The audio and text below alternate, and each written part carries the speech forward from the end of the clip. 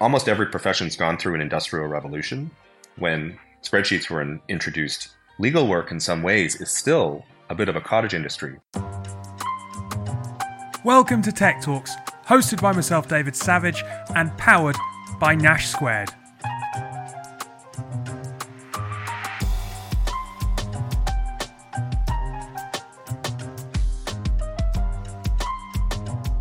Today's guest is David Wong, the Chief Product Officer at Thomson Reuters from Toronto in Canada. But before that, I'm joined by Akish. How are you? Hello, I'm very well, thank you. Akish, name something you might be drinking a lot of over the next few weeks. If you're quite well to do. Champagne. Yeah, absolutely. I think I needed to add that if you're quite well to do, otherwise it could have been like, I don't know, White Lightning. Cider. Or for our American listeners, because we have quite a lot of them, eggnog is... Oh, God, no, that always sounds horrible. I've not had it. Maybe it's not, but... They drink a lot of eggnog, don't they, over Christmas? That sounds like it's got the potential to go horribly wrong. Yeah, I think so. Any bad gut. Yeah. Well, I mentioned this, right, because I was having a scan through Wired and spotted an article that they published a little while ago that I thought is quite appropriate for the season. What makes a champagne vintage great? Ask a deep learning model. Is there nothing that data and deep learning can't tell us? Basically, they're using data to have a look at weather patterns and try and basically work out what year is going to be a vintage year. That is sensational. That is so good, isn't it? It's basically it's all these years of mastery, absolute sort of farming, or not farming, but like, vineyard traditions and all that. And now we've just got a deep model that just will tell us, and it will tell any random person. So that's probably got no understanding or no clue of, how it goes from grapes to a bottle and then into our glasses, but they know when a vintage year may be. I mean, there's part of this article that talks about the fact that, the only parameters that really count are those determined by the nose and mouth, right? And on taste metrics, basically this was all about, in 2021, they opened a Grande Année 2014. Like, all the weather conditions came together in 2014 for it to be an amazing year. It launched to market in 2022 at £585 a case in the UK. And it's proven to be a hit, a fresh, elegant, mineral-tempered departure from Bollinger's full-bodied norm with plenty of further ageing potential, which is what kind of wine critics said. 98 out of 100 they gave it. But whilst those conclusions around taste is obviously a very personal thing, data can help them decide which years could have the right conditions to produce something that people will go gaga over. Yeah, and that is so smart. That's pretty amazing. And I think just having something like that, which allows us to learn about these models and the way things will work, is mind-blowing. Yeah, absolutely. I'd love to work out what they don't know, if that makes sense. But I don't think there is anything, to be honest. You say that. Today's guest, David, as we've said, Thomson Reuters, they have a report out exploring AI and productivity. Productivity is one thing that the industry still seems to be getting its head round and doesn't necessarily know. So, productivity very much on the lips of everyone. But what does the data actually tell us about productivity and working patterns? So let's dive into that, because that is an area that definitely people don't have all the answers on. We'll be back afterwards. Today, I'm joined by David Wong, Chief Product Officer at Thomson Reuters. How are you today? Very good. Very, very nice to be here to speak to you, David. And I was just saying before I hit record that you're normally in Toronto, but you find yourself in Zurich at the minute. What are you doing over there? Oh, well, our European headquarters are here in Zurich, so I've just been with the entire leadership team of Thomson Reuters over the past week, talking about the future of professionals and AI. So it's timely that I get a chance to speak to you. I've got all the latest for you and your audience. Well, it's a beautiful place to be. Look, you said there that the whole leadership team of Thomson Reuters. I think Thomson Reuters is one of those brands that, even if people aren't necessarily that clear about exactly what you do. They're kind of vaguely, oh well, I think they do X. So let's clear that up. Let's make sure that people really do know what Thomson Reuters do.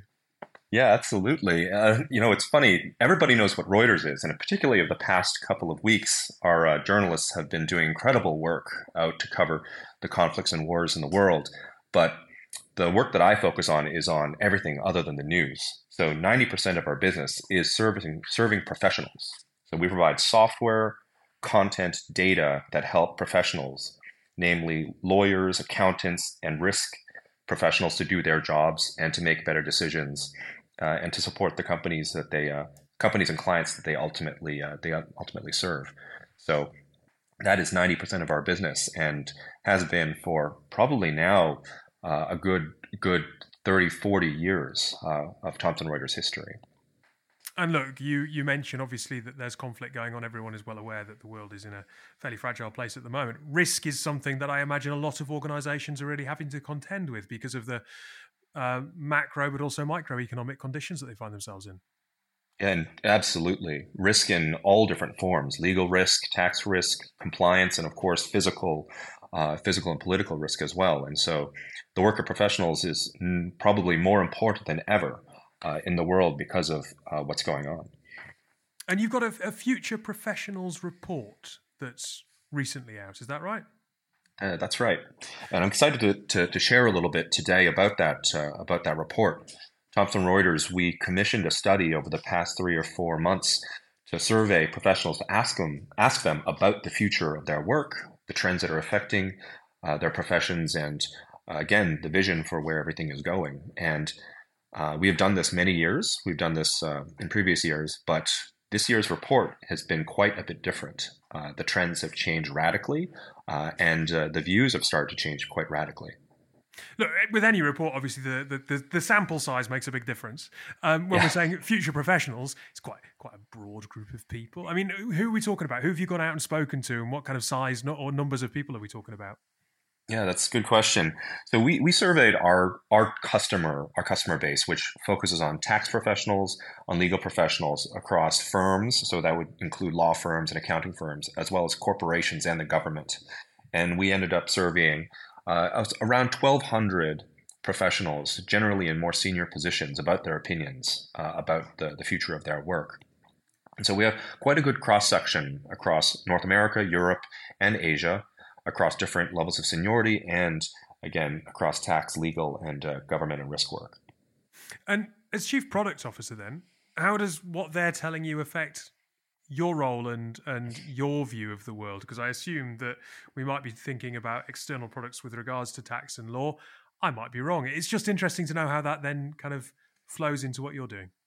Well, I couldn't do my work without this research, so I'm so excited by these findings and how quickly things are changing, because at the end of the day, our product teams can only build what our customers need if we understand those needs. And with things changing so quickly, we have to do this type of research. So it directly feeds into the work we do. We always start with what's the biggest customer problem, what is the ultimate need of the marketplace, and so it couldn't come at a better time, because we have been quickly shifting our priorities to respond to the findings from the study and the report.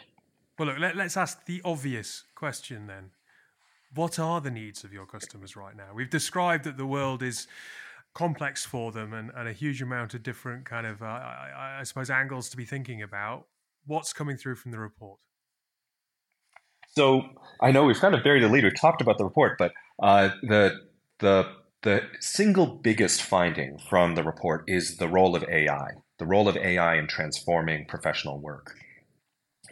We've always asked the question, what are the big trends? What do you see as affecting the work with professionals over the previous years? But this year, when we did the study, AI rose to the top, over 3 times higher reported as a trend that would transform professions. And it was quite unanimous across different professions as well. And so it was a very clear signal that nearly every professional that we serve, tax, legal, government, risk, believes that AI, and in particular generative AI, is going to transform their professions over the next 5 to 10 years. And so that, again, came screaming through the report. And it wasn't just a general view that AI would impact their work. It was on a number of different dimensions. It was on number one, around the productivity of the work, the nature of work that's done. Our customers also believe that it would change their business models, that over the course of 5 to 10 years, the actual value exchange with their customers and their clients would change. And it would also change the way they have to operate. There was a significant outcry for responsible AI, that with the advent of this technology, there would be a shift in the way that tools had to be used, business practices, ethics, as well as legal frameworks around how all these products are used. So again, it hit in many different dimensions, not just, oh, it's going to change us, but it's going to change professionals in all of these different ways. Look, it's interesting that clearly the sentiment is there from people that this is going to be transformative. And I'm sure it will, but it does also kind of make us question, well, how? We're very excited about generative AI, but AI has existed, machine learning has existed for quite some time. What is different now? How are these technologies actually being implemented by businesses to drive that impact? Yeah, this is a question which we have been digging into over the past year, and I think legal is a great place to start to examine this question. And the how that we see in legal is pretty unique, because the legal industry has looked at the use of technology for years and years, decades, to see if you could get more productivity, more use of technology in the way that law is practiced. And I would argue the biggest innovation, or the biggest innovations that hit the legal industry in the past 20 years, have been email and Microsoft Word. And so not dramatic changes. These are tools which obviously save time, but not dramatic changes in the way that work is done. Not like data systems, databases, and spreadsheets for tax professionals.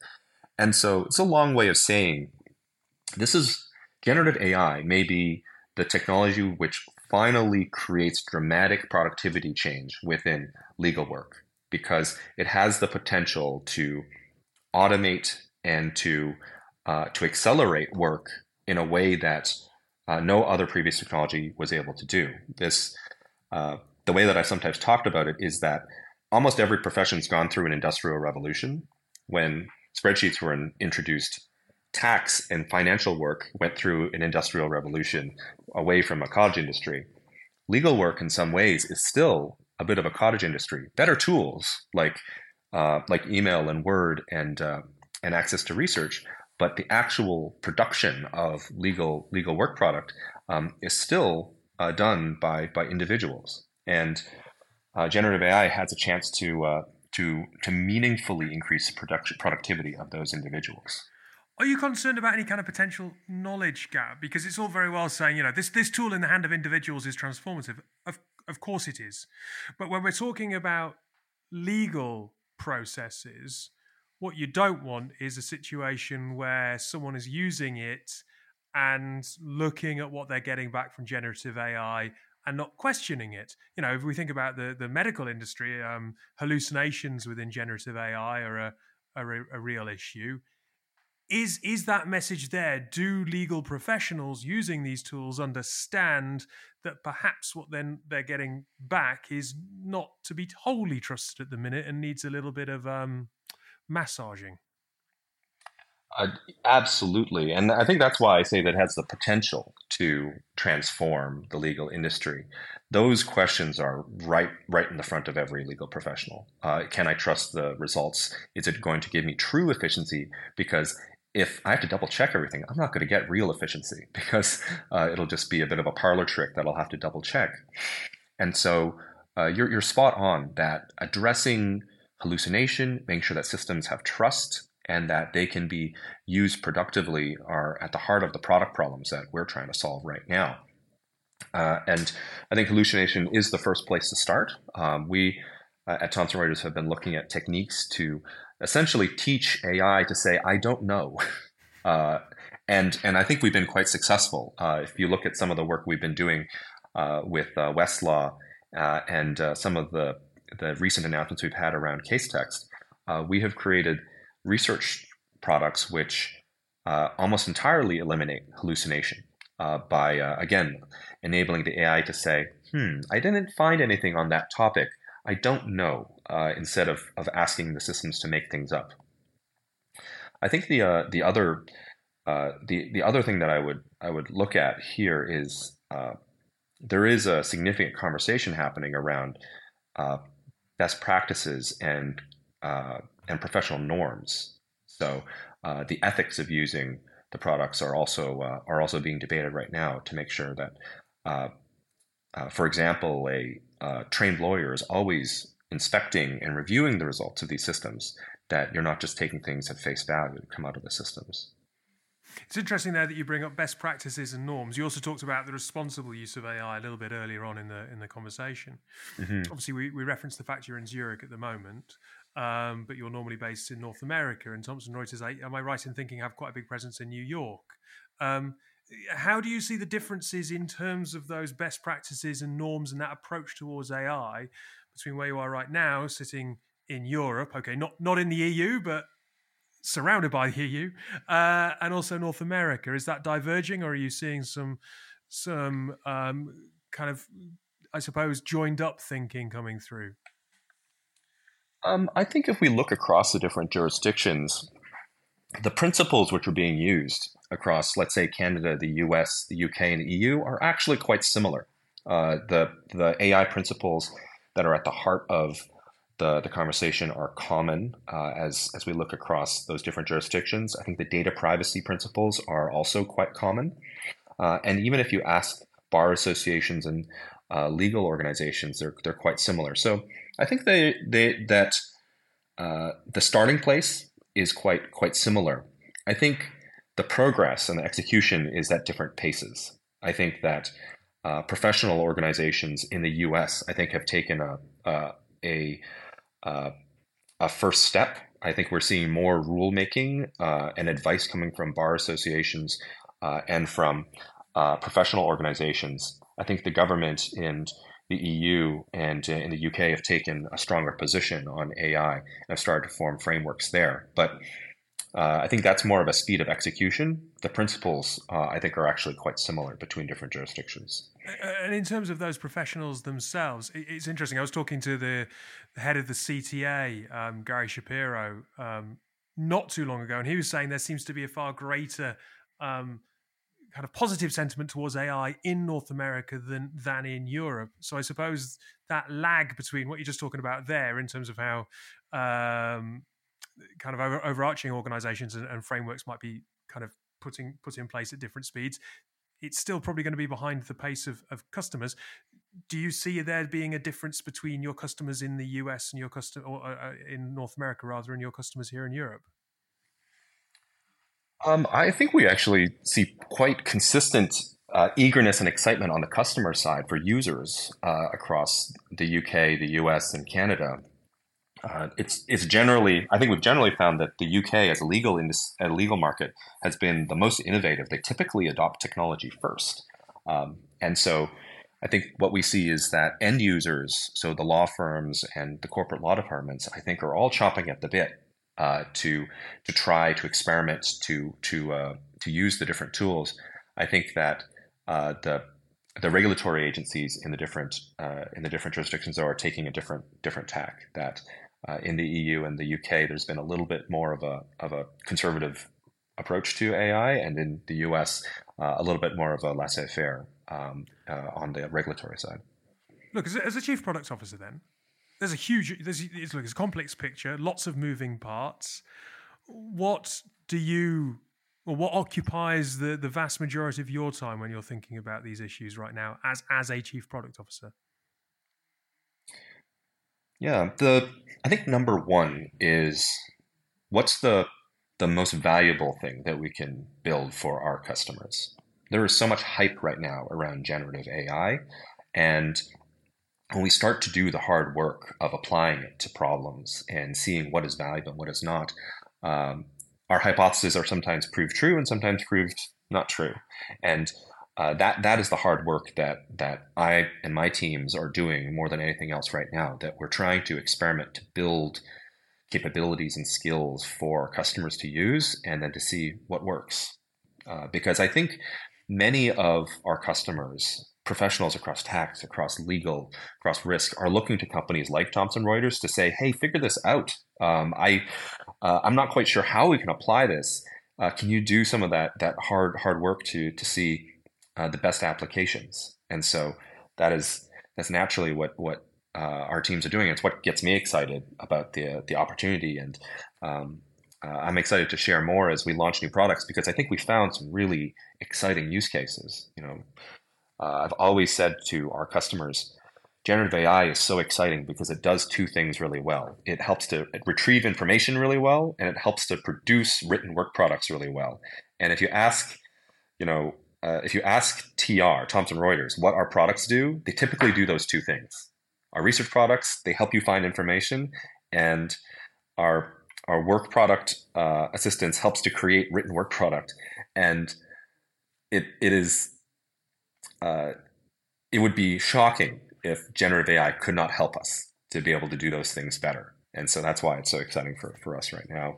We've spoken a little bit about the appetite around generative AI here, but what does it mean for people's careers?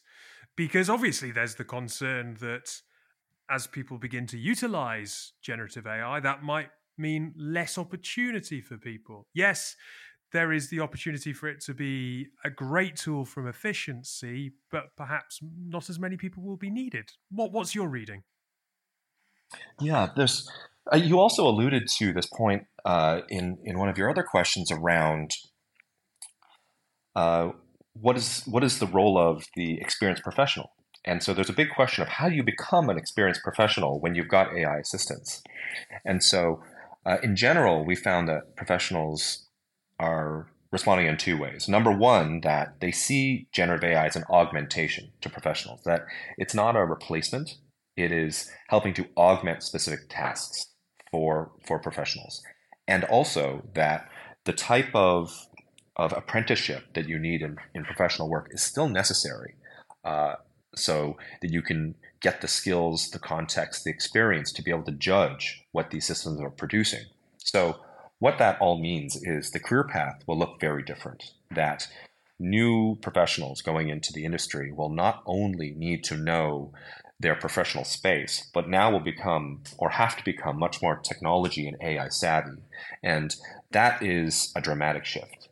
If you think about what they teach in law school or when you do an accounting degree, it has to go beyond the content. It has to go beyond the academic work and much more into the applied. And I think that is something that institutions are not ready for or set up to do quite yet. But it's clear that in 5 to 10 years, the next batch of law school graduates will have to know how to use AI and to have the savvy to know when can it be trusted, when can it not be trusted, when is it useful, when is it not useful, and to incorporate that into their legal work. And I think the same for other professionals. I assume that your report has not surveyed professors, lecturers, and so on from academia. However, it may well have spoken to people who are working with education sectors.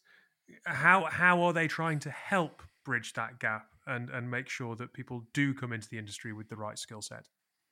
Well, I think there's always a robust conversation that happens between leaders of professional firms and educational and academic institutions. So I think what we're hearing is, as leaders of law firms, what is it that law schools around the world should be thinking about as they adapt and develop curriculum for the future? And so I think it's the beginning of a conversation, but it's clear from our report that there is a need to rethink the professional development path all the way from year one of college or university to partnership at a firm, and that entire path is going to get changed and augmented over the next 5 to 10 years. Quickly before we let you go, I know that you've got limited time in Switzerland. Hopefully you do enjoy what time you've got left. If someone wants to find out a bit more about the report, they can go to thomsonreuters.com, correct? That's correct. You can download the Future Professionals report right there. And we'll put a specific link as well in the show notes that anyone who's got their phone in their hand right now can click on. But enjoy the rest of your time there and have a safe trip home. All right. Thank you, David. Right, Keish. Earlier today, I sent you a news article from Sky News about Spotify. Have you had a chance to have a look at it? I have had a chance to look at it. Yes, I have. Right. What are your thoughts? Give us a quick précis and tell us what you think. So obviously we all know who Spotify are. Huge music streaming platform. Been around for years. Where you can listen to this podcast. You can where you can listen to this podcast. Actually, yeah, correct. But I think it was basically they were in their third round of cuts and making changes to the workforce, and as a result of that, around 150 jobs, I think, this time round, were going to be at risk. 1,500. 1,500, sorry. Yeah, there's a zero there. There's an extra zero. Sorry about that. Yeah, poor maths. And 17% of its total workforce, despite I think the prices or membership going up this year. So they're cutting up to nearly 20% of its workforce, 17% as you said, despite turning £55 million worth of profit in their latest report and more subscribers on the platform. And basically, again, it's this balancing act between profit and efficiency. And suggesting that even more cuts might come in 2024 and 25. Is this another sign, basically, that companies potentially, during and in the immediate aftermath of the pandemic, overhired? I've got two schools of thought. Number one is I agree with you, the overhiring and the sort of, maybe the overzealous sort of expectation of, expansion and kind of, I guess the growth phase that they wanted to get into. But my second thing is, and I'm going to sound, I don't know, maybe I won't sound qualified to be a co-host on a technology podcast here, but... Not true. But, thank you. But I actually don't know how much more they can diversify their service or their product. And again, I'm not Daniel Ek, and I'm no think tank, and I've watched the Spotify documentary, which, by the way, on Netflix is fantastic, and it's a great watch. I recommend everyone to watch it, and I'm all about this story. But you kind of look at Spotify and you go, well, how else are you going to commercialize things? Because they don't want to go in the video streaming side. That's all tied down by Netflix, really, and Amazon Prime and these. And to an extent, YouTube. And YouTube, yeah. So music, sound, and podcasts is sort of where they're at. I personally think the reason is they've hired a load of people, they paid a shit ton of money out, and then they've actually realised that maybe we should just keep the ones that are keeping us going and keeping us live and fresh, and possibly I think concentrate on research. But that's what I think anyway. I also think that they've probably over invested in, so they've spent $1 billion to build up their podcast business. But part of that has included signing up celebrities like Kim Kardashian. The article states Harry, Meghan. Was Joe Rogan podcast over exclusively to Spotify, and the audience shrank. Probably unsurprisingly, because Spotify's a really big platform, but it is a, if you're not a Spotify member, like it used to be just on YouTube for anybody to watch. So you're gonna cut the audience to a degree. Like us, I'm not a Spotify customer. You are. No, I am. So exactly. I listen on Spotify. You listen on Apple. And exactly. And when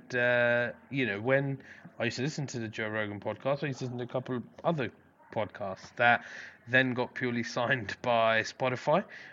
One person that I think you also like his stuff, for example, Ben Foster, ex-footballer, goalkeeper, great podcast, all these sorts of things. They used to be on YouTube. Used to watch them on there, but then it went straight to exclusively on Spotify. And but the podcast market is growing, and they expect, you look at the forecast for Spotify and their growth, and they are growing ridiculously quick. I think they've gone from 300. The article talks about kind of 300 million-ish subscribers last year, so about 600 million this year. They're aiming to hit 1 billion. And if that's the case, then it's working, right? Yeah. But maybe that this is just okay. We spent a lot to start to generate that movement, but we can't continue to spend at those levels, and it's almost like we've made that big push. Yeah. Now it's time to. I don't know. It'd be really interesting to know, because Spotify is obviously a very different business to a lot of other tech and enterprise organisations out there, but they're not the only ones going through this kind of a rationalisation, let us say. Yeah. No, exactly. I think with these guys, it's purely a case of trying to work out, I guess what their goal is, where they're getting to. I think, podcast is definitely the next way forward, and also, deep AI, this sort of stuff.